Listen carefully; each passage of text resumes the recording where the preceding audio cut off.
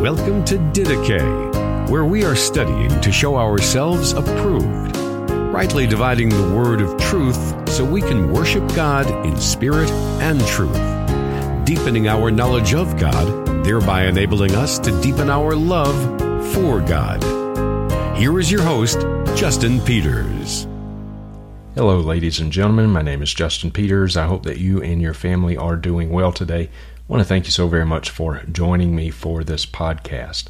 I had the special privilege today of interviewing Josh Buice. Josh is the pastor of Praise Mill Baptist Church in Douglasville, Georgia, which is northwest of the Atlanta area.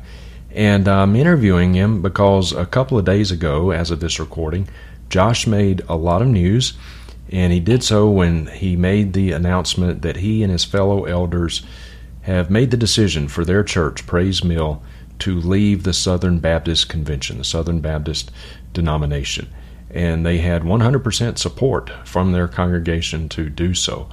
And they cited as their reasons for leaving the SBC the liberal drift within the SBC. Now, when he said that, a lot of the SBC elite came out and they derided this. No, there's no liberal drift in the SBC. In fact, if you follow such things on social media, you know that they have been saying that anytime it's brought up, there's no liberal drift in the SBC. Well, the fact of the matter is that there is liberal drift in the SBC. It's very real. And so I wanted to give Josh this opportunity, this platform, to just come and talk about these things. They wrote an article that I will link to down in the description, but sometimes it's good to hear and see a face and hear a voice. And I think that if you'll watch this interview, you'll see that he's a really nice guy. Josh is a nice guy. I've known him for about 5 years. Really, really good guy. Tremendous pastor's heart, and that comes through in this interview. So I hope that you will watch this all the way through. And I will say that there's a bit of a technical issue when you watch Josh. His audio, my audio is fine. For some reason, we did this on Zoom. No offense to Zoom, but for some reason his audio is just a fraction of a second, maybe a tenth of a second or so off, and so it's a little bit annoying, but just bear with it. The content is good. So thank you very much, dear ones, for watching this, and without any further delay, here's Josh. Josh, thank you so much for joining us, brother. Good to be with you, Justin. Well, it's an honor. Josh, most of the folks watching us right now will probably be at least somewhat familiar with you and the ministry of G3. But for those who are watching who are not, tell us a little bit about yourself and maybe even a touch on your conversion and your pastorate there at Praise Mill. Yeah, thank you, Justin. Well, I have the privilege of serving Praise Mill Baptist Church on the west side of Atlanta, Georgia. Sort of a unique situation for me and my family because I grew up here in the context of this local church. And after I was saved and since the call to ministry, I was sent out from this church to seminary and then would eventually pastor two other churches, one in Kentucky when I was a seminary student at the Southern Baptist Theological Seminary. And then I also pastored in Middle Tennessee prior to being called back here to where my wife and I grew up as children. We grew up in the context of this church. We met somewhere in the hallways of this church building. Wow. We remember when we first met. And so, really, you remember when you first met her? Yeah, no, well, we don't actually remember. Oh, you don't? Okay. We were so young as children. We just grew up in the context of this church. And so it just was the fact we were just children here. And so that backstory is, I think, extremely important for me because I have the privilege of serving people who served us as children. And of course, now with our family being here, I serve as the pastor of my in-laws, my parents, my grandmother. So it's a unique privilege. And then also with the reality that, I've been a member of three churches in my life, and I've pastored all three of them because I started here and now I've come full circle and I'm back in my home church setting. But all three of those churches have been Southern Baptist churches. Now, when I came into the life of this church at age 7, my parents had gone through a horrific custody battle, and there was divorce and a broken home, broken marriage, all of that. And so I was a young, confused boy, and my grandfather had taken me to church when I was about 6 years of age, and I made a profession of faith in Christ. I came into Praise Mill Baptist Church when I was 7. They counseled with me regarding membership. I told them that I had, quote unquote, asked Jesus into my heart, and they would eventually baptize me at about age 7. And so it would not be until I was 25 as a member of this church, engaged in various different ministry endeavors in the context of Praise Mill, that I was converted after graduating college and working in Atlanta, Georgia. I was listening to a sermon on the internet when the Lord saved me. And so at that point, my life radically changed, and had a hunger for preaching, a hunger for teaching and evangelizing, and would go and preach and teach in jails and nursing homes and various other places, and then would eventually end up resigning from my job and moving away to pursue formal training for ministry. Wow. Praise the Lord. Praise the Lord. Well, I've known you for about 5 years or so, I guess, but I've never really heard that detail of your testimony, and I rejoice in that. I think so. I wrote a book on that very subject about how so many kids, I was the same way. I was baptized when I was 7 years old in a Southern Baptist church, and was not converted until much, much, much later, well into my adulthood. So anyway, but praise the Lord for that. So Josh, I guess moving into the subject matter for our interview today, the big news has been that you and the elders there at Praise Mill have led your church to leave the Southern Baptist Convention. Walk us through a little bit of why you felt compelled to make that decision, and what has led to that. Yeah, Justin, that's a great question. Through the years, I've had the conviction that to be a part of the Southern Baptist Convention, I thought it would be wise and good for me to be a part of the annual meetings. So I've taken time every summer to go to the annual meeting of the Southern Baptist Convention. I've gone to state convention meetings. I've been involved in various different ways in local associational meetings through the years as well. However, as we've been watching what I would consider to be the liberal drift of the Southern Baptist Convention over the last decade or so, things have really picked up speed in the last 3 to 5 years. But it's been through that last decade that I've been sort of watching the trends and listening to the sermons and reading the books and attending the meetings and sort of watching the direction that things were headed. And through the elected leaders of the SBC, from the seminary level all the way to the national level, with regards to the ERLC and Russell Moore and others, we've been able to see a definite leftward lean and drift of the convention. And so we disassociated ourselves and negative designated in years past, and just tried to support missions and various different, moves, you might say, from a leadership standpoint regarding our affiliation with the SBC. But really back in 2018, I was a part of that group, of course, yourself included, others, that we were noticing these trends and these problems as it pertains to social justice. And we met in Dallas, Texas, to talk about this issue of social justice and the gospel. And then what came out of that meeting was the statement on social justice and the gospel. Right. Well, when I went into that meeting, Justin, I was actually saddened by the state of affairs, you might say, but I was hopeful. Yeah. But I had really no idea coming out of that meeting, once we published the statement, what would transpire, that there would be individuals who would double down the way that they did and posture themselves the way they did and really attack us in our intentions with the statement on social justice and the gospel. And so really what we've seen is a bright light that's been shining down upon these individuals, that's exposed them. It's really exposed their motives. It's exposed their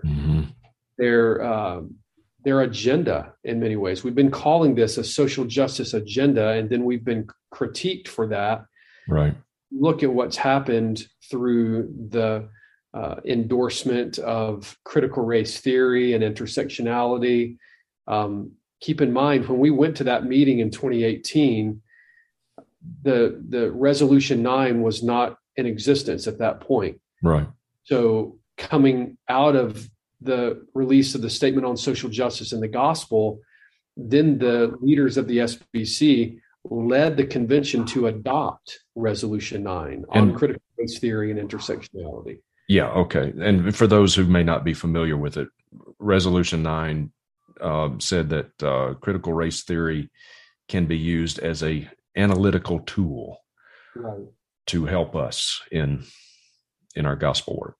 Yeah, and so for me, when I'm seeing that, and the elders that I serve with here in the context of our local church, we had once been, very much happy to be a part of the Southern Baptist Convention, a convention that had stood for biblical inerrancy, fought the war on the Bible, so to speak, the battle for the Bible, and move through that era of the conservative resurgence. Yeah. But now we're watching a convention and leaders that are, instead of standing on the authority of the Bible, if you will, they're actually embracing and endorsing godless ideologies, ideologies that are antithetical to the gospel and to the scriptures. Right. And so I've been a part of private meetings, and I've been a part of public meetings. I've been a part of groups that have tried to have conversations behind closed doors with leaders and sought to work for change within the convention.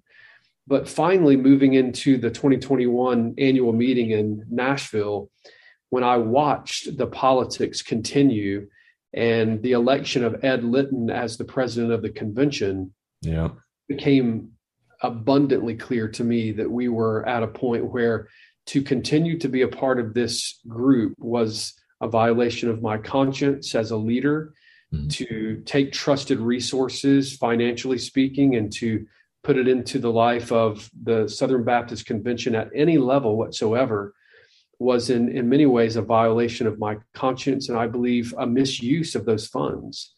And so because these leaders are refusing to repent, then we had no other choice but to disassociate ourselves with the SBC. Now, the election of Ed Litton was bad enough at the beginning. I mean, he's definitely not complementarian. He co-preaches with his wife and all sorts of other issues. But then after the election, when what's now known as the Sermongate, and you've done a really good job of exposing that and providing commentary on that, he was exposed as plagiarizing J.D. Greer's sermons.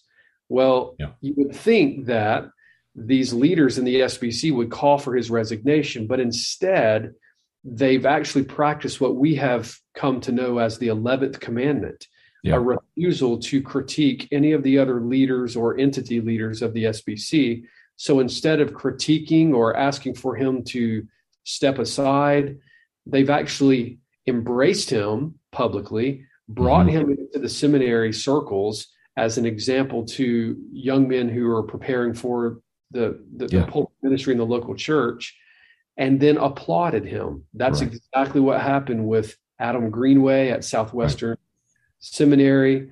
And then, of course, during the election of Ed Litton, we saw Danny Akin taking to Twitter to encourage the messengers to vote for Ed Litton. So again, at this point, it seems like it would be embarrassing for us to continue to be associated with the SBC. We would have to wear a paper sack over our heads to go to the convention.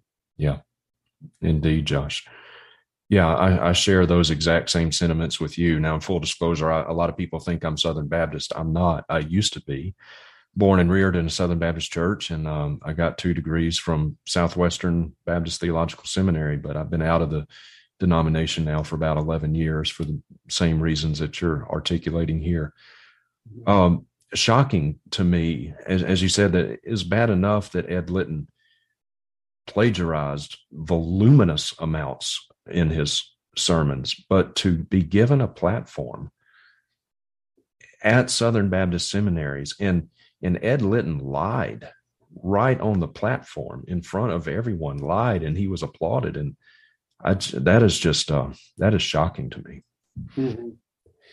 Yeah, it is shocking to me as well. And as I think about the context where I serve here, this is a historic Baptist church in Georgia. It's the oldest Baptist church in all of Douglas County on the west side of Atlanta. It is a church that predates the SBC by 3 years. And so I've been asked by members of this church leading up to the vote. I've been asked by people outside of this congregation, what are our plans as we think about the future? And as I think about the reason that the SBC is really in existence, it's for a couple of primary things. One is theological education. So you have the seminary entities and colleges. And then, of course, you have the church planting and mission entities or agencies, if you will. And so for us, once we have lost confidence in the educational entities and the church planting agencies, we would not send members of this church, for the most part, to be members of churches that are planted through the SBC, nor would we have those elders as elders in this local church. Right. At that point, it's just a logical conclusion. It makes no sense to stay involved or associated with the SBC. So we had to disassociate ourselves for convictional and theological reasons, but also it just makes sense at the end of the day as well. Yeah, indeed. Josh, you and I talked about this on a phone call yesterday, but talking about the doctrinal drift and the liberal drift of the SBC, one of the dangers with the social justice movement, it's not that, at least those in our evangelical circles, they're not outright denying the deity of Christ or the virgin birth. I mean, they're not flat out denying those fundamental doctrines, but they're saying the gospel is about these things plus social justice and plus, all this other stuff, critical race theory.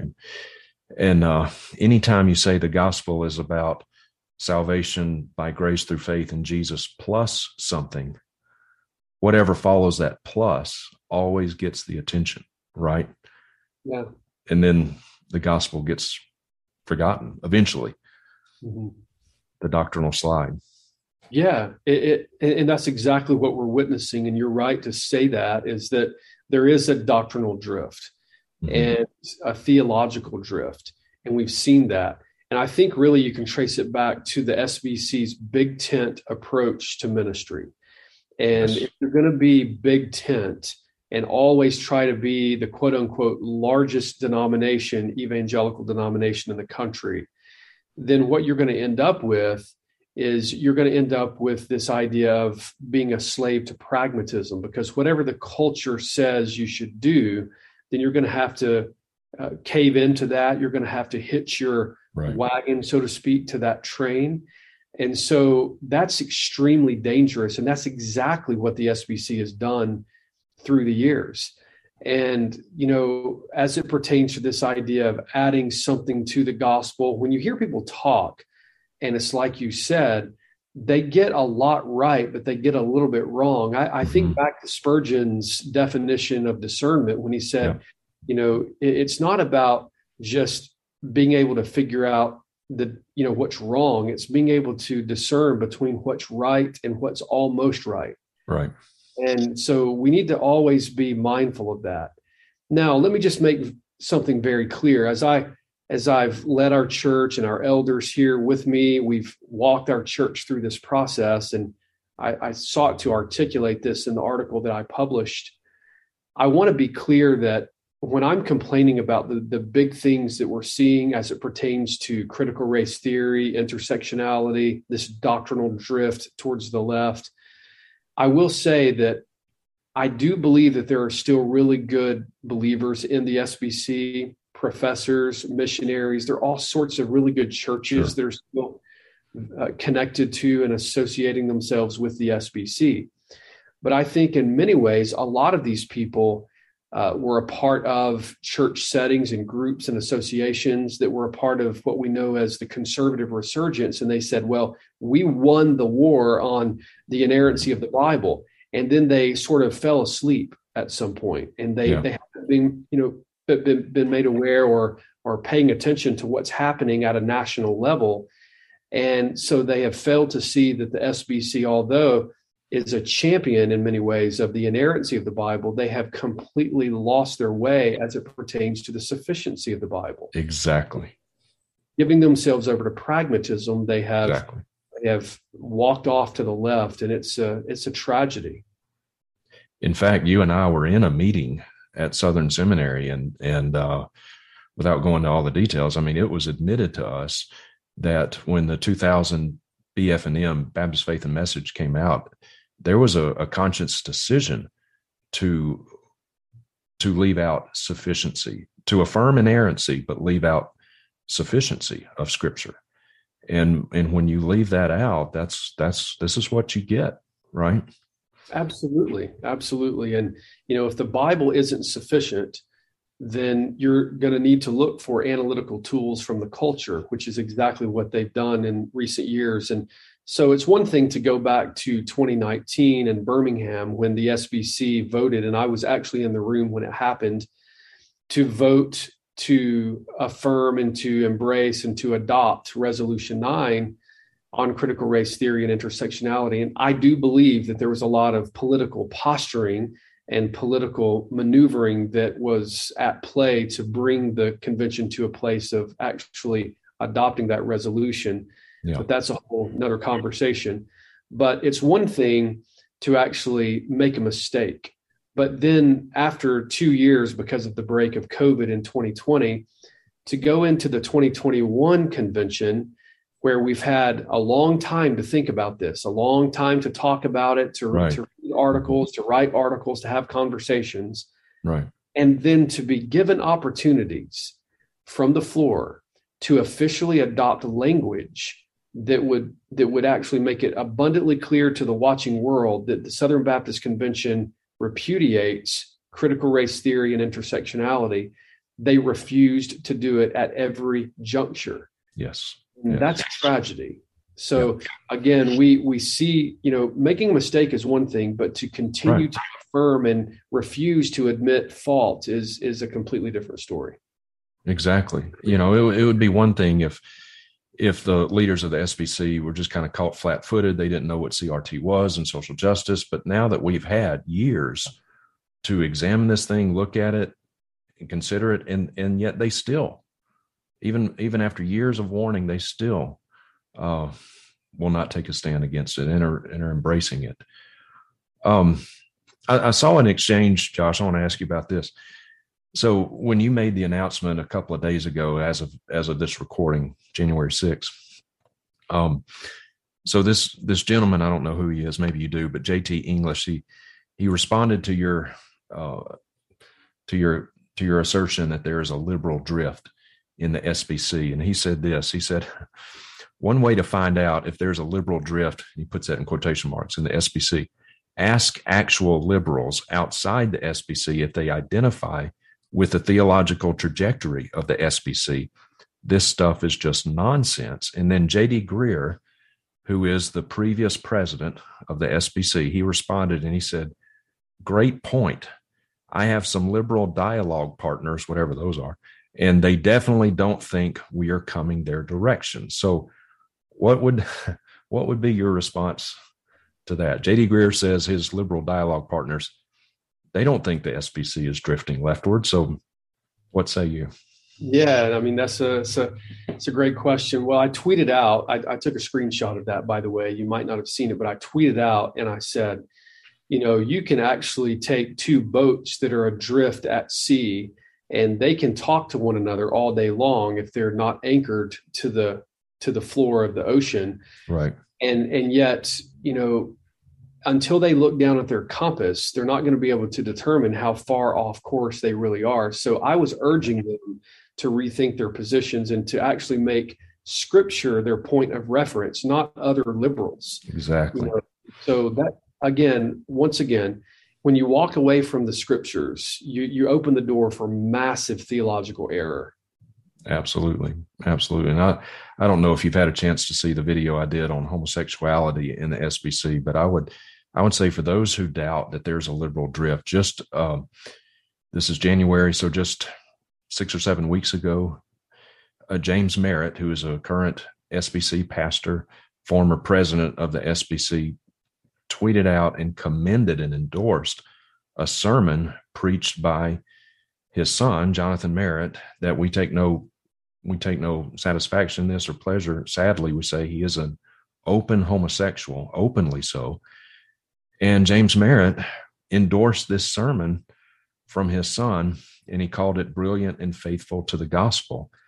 And kind of in the same vein of what we were talking about a second ago, it's not just that he made a mistake, and that's a big mistake, but when others criticize this, rightly so, he doubled down on it. He tripled down on it. And there was no rebuke from any of the SBC presidents. None of them called him to repent of this. And so here we have a prominent pastor, SBC pastor, former president, endorsing a sermon by an open homosexual. And I watched the sermon. There was no gospel in it at all. Yeah. Well, I mean, if you're a homosexual, you don't believe the gospel. Exactly. And you're not going to preach it. And so James Merritt has lost his way. This is a man who was once a towering Southern Baptist leader in Georgia Baptist circles and very much closely connected to Al Mohler, and preached one of the sermons there, I believe, even at the installation of Mohler as president at Southern Seminary. And so, once again, a massive capitulation. And then you take that with David Platt's church and the recent video that surfaced with one of their leaders that was making statements about, the fact that maybe Jesus experienced gender dysphoria. I mean, look, we have literally lost our way as Southern Baptists. And so, this is the right time and the right move for our local church to disassociate with a group of leaders that have completely capitulated on massive theological issues. Absolutely. I mean, you really have to have your head in the sand to not see a liberal drift. I mean, it's absolutely undeniable. And I've shared this with you, Josh, and this is just my own opinion and evaluation of things. But it seems to me, when you think of the judgment of God, we often think of earthquakes, fires, famines, pestilences, those, dramatic things, Sodom and Gomorrah, fire raining down from heaven, that kind of stuff. But the real judgment of God often is his abandonment, when he gives people over. And when you see a denomination that prides itself on inerrancy of Scripture and yet welcoming female preachers, in some cases female pastors, but at least female preachers, and embracing social justice, and now embracing sermons preached by open homosexuals, that's what judgment looks like, is it not? Do you agree? I do agree. Yeah, I absolutely do. And, again, like you made the point, sometimes, judgment is not cataclysmic in some sort of natural way, using the natural laws that God created, but sometimes it's just giving people what they want. Yeah. And, that's quite apparent as it becomes, evident week after week with the drift of the SBC and the leadership of the SBC. So it would be my prayer that they would repent. It would be my prayer that they would actually abandon the 11th commandment.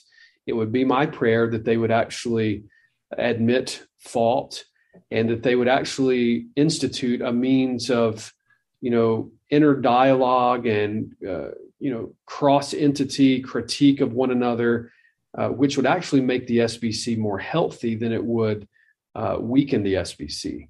And so, but as many people have suggested, we've probably reached a place where the SBC will not recover, that there's likely not going to be a second conservative resurgence.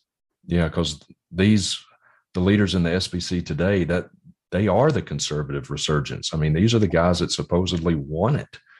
And, last year, 2021, at the Southern Baptist Convention, that was in Nashville, in the South. And it was kind of, I've referred to it as the high watermark, or at least should have been the high watermark for the conservatives to marshal their forces and get there and right the ship, or at least keep the ship from falling off the cliff or the falls. But that didn't happen.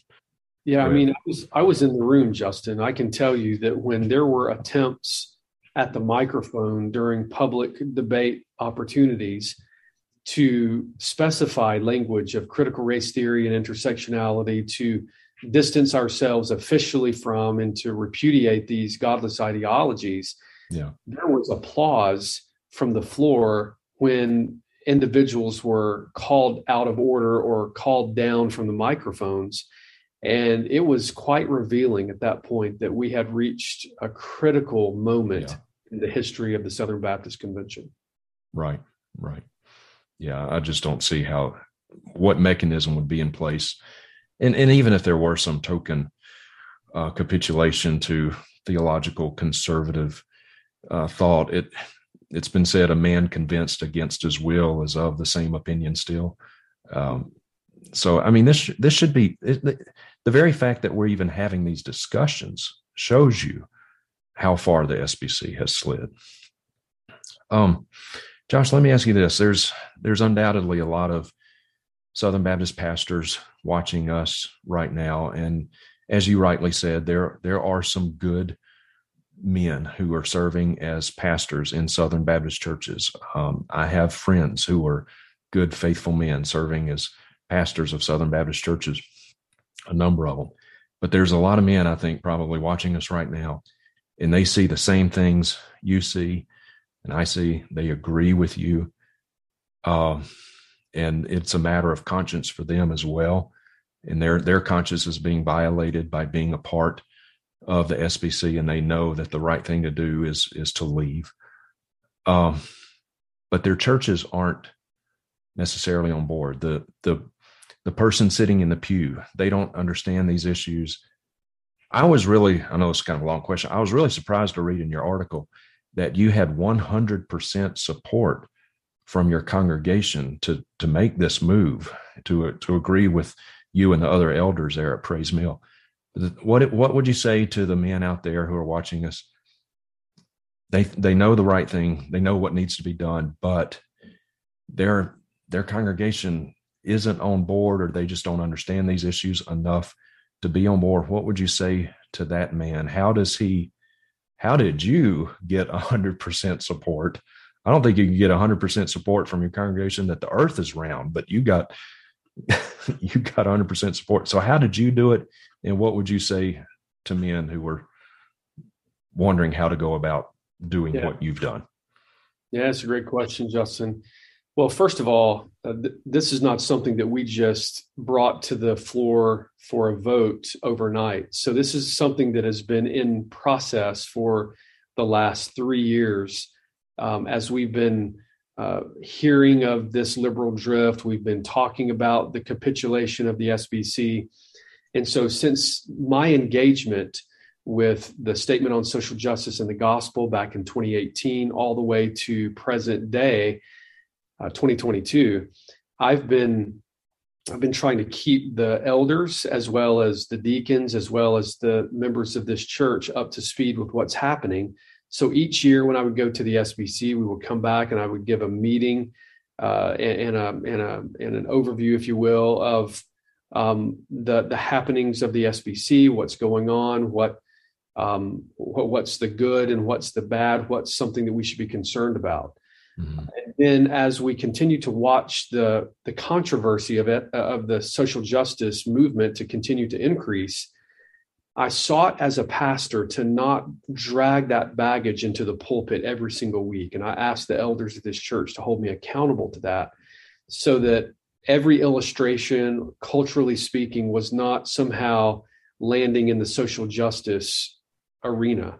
Yeah. And so, but once we got to a certain point and we finished up our series through Romans, we determined that it would be necessary to address the social justice controversy. So I preached a series on social justice and the gospel. I held meetings here in the life of the church, answered questions, answered emails, and just sought to educate the church. Mm-hmm. After the adoption of Resolution 9, Founders Ministries put out a documentary, By What Standard? Right. And it was basically just giving an overview of what happened in that whole debacle.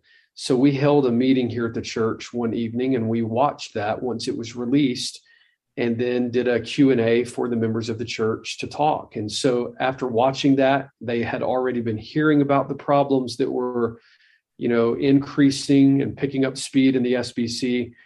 And so after we watched that film, when we opened the floor for Q&A, I fielded the questions, and one of the elderly women of the church, who's in her 90s, stands up in the back of the room and she says, "Pastor Josh, it breaks our heart to hear this evening, but if it is true, and if it comes to the point where we have to leave the SBC, it will not be that we left the SBC, but that the SBC left us."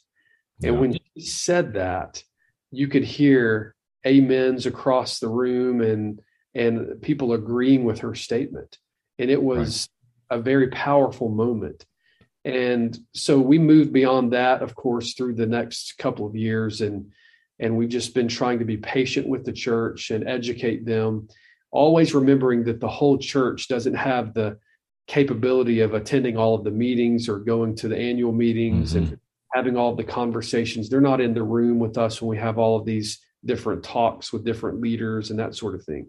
So we just wanted to be very careful and not to just yank the church in a direction just based upon the knowledge that we had as leaders, but always being sensitive to the fact that our church had been supportive of the SBC causes for so long, that we wanted to be clear and articulate with the rationale to separate. And so I think, honestly, it was the work of the elders of this church and the members being patient with one another and seeking to learn, is this or is this not really a line of separation? And so for us, we determined that it was. Yeah. Okay. All right. So if you're a pastor, educate your folks, talk about these things. It's not going to be an overnight deal. It's going to take some time. It took some time for you, but and if I could add something, Justin, I would say that one of the big questions that we needed to be able to answer rightly is, how are we going to continue to cooperate with other churches? How are we going to be able to engage in mission work and church planting? And how are we going to still support Christian education? Yeah. And so for us, we had an answer to that. And we do believe that one of the strengths of the SBC through the years has been cooperation, churches coming together, cooperating together. And you can always do more collectively than one individual church can do all by itself. And so one of the providential developments in recent days and months has been the development and the rise of G3 Ministries and the G3 Church Network. And so we're a part of that network, which is not mutually exclusive. You don't have to just be a part of the G3 Church Network and then separate from all other networks. So we have people who are part of the SBC and the G3 Church Network. But for us, we were able to give our church an answer and say, well, cooperation is good, but we predate the SBC by 3 years. So we can actually fulfill the Great Commission and support Christian education apart from the SBC. Right. But how is that possible? And so do we have an answer for that? And for us, we do, because we can cooperate with other like-minded churches within the G3 Church Network. We have mission agencies and groups that we're connected to, like Heart Cry Missionary Society, International Church Planters, ICP. So we have other avenues of engagement and partners in ministry. And then, of course, with the Master's Seminary and the Master's University for Christian Education, as well as a few other friends that we partner with for theological education. Right. We had, substantive answers that we could give to the church. Yeah. That was going to be my next question, actually. So I'm glad you answered that, Josh.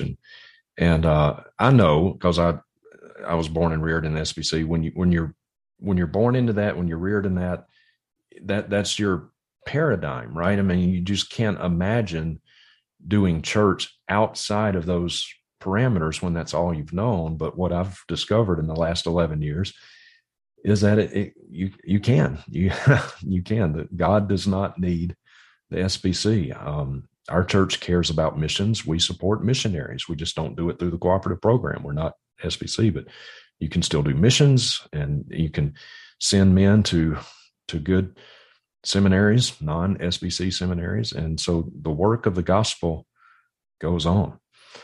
And I want to say to you, Josh, and other like-minded pastors, all of us in our theological circles, we would say we have a high view of the sovereignty of God. We would say that, we know that one day we're going to give an account to Christ for what we've done. But sometimes I wonder how many of us really do believe that. Some do. You do. John MacArthur does. Some of these names that we're familiar with. But one day, Josh, you and I, we're not going to stand before a denomination. We're not going to stand before a committee. I'm not going to have to answer to a committee or a denomination, whatever denomination that is. We're going to have to stand before Christ. And so I appreciate your faithfulness and commitment to the truth of God's word, and knowing that we have an audience of one, right? We've got one person that we've got to please. Yeah, amen. Amen. And thank you for that kind words, Justin. I feel the same about you, brother. I will say that, leaving the SBC is one thing, but I don't treat it like exiting church membership. I have church membership on one level and denominational affiliation on a whole different level. I think a lot of these men who are champions of the SBC almost put affiliation in the SBC at least the same level as church membership, and I would just reject that. Absolutely. Yeah. So we need to have a higher view of church membership than we do some sort of denominational affiliation. If the denomination goes to the left, we don't have to. Exactly. That's exactly right. Yeah, it's a very freeing thing. That's been my experience in the last 11 years. It's a very freeing thing. I'm aware of what's going on in the SBC, but it's very freeing for me to know that I'm not entrapped by those things anymore. It doesn't have any bearing on our church or what we do, and gospel work goes on. So yeah. Well, Josh, thank you very much, brother, for your time and for your courage and your encouragement to other pastors that I know are watching right now. As we close out, how can people find out more about Praise Mill, maybe if they live in the Northwest Atlanta area, or G3? Sure. Yeah, so Praise Mill Baptist, located about 25 miles west of the city of Atlanta. You can find us at praisemill.com. And then, of course, there's G3 Ministries. That's g3men.org. And, of course, there's a ton of information on there, as well as information about the G3 Church Network and biblical worship workshops, preaching workshops, conferences, and all sorts of blog articles. We just released our first Portuguese article today. We have a new platform for that, and as well as almost 2 new unique articles every day coming out of G3 Ministries. Scott Aniol, our vice president and editor-in-chief, is doing a wonderful job, and we have G3 Press just getting started with lots of good resources. They're about to come available, so you'll want to find out more information there. Okay. All right, Josh. Thank you so much, brother. Blessings to you and to the saints there at Praise Mill. Thank you, Justin. God bless. Okay, dear ones, thank you so much for watching. Until our next time together, may the grace of our Lord Jesus Christ, the love of God and the fellowship of His Holy Spirit be with you all. Thank you for listening to Didache. We hope that you were encouraged and edified by what you just heard. If you have a question or comment for Justin, are interested in more teaching resources, or would like to have him come and preach at your church or conference, you may contact him at justinpeters.org.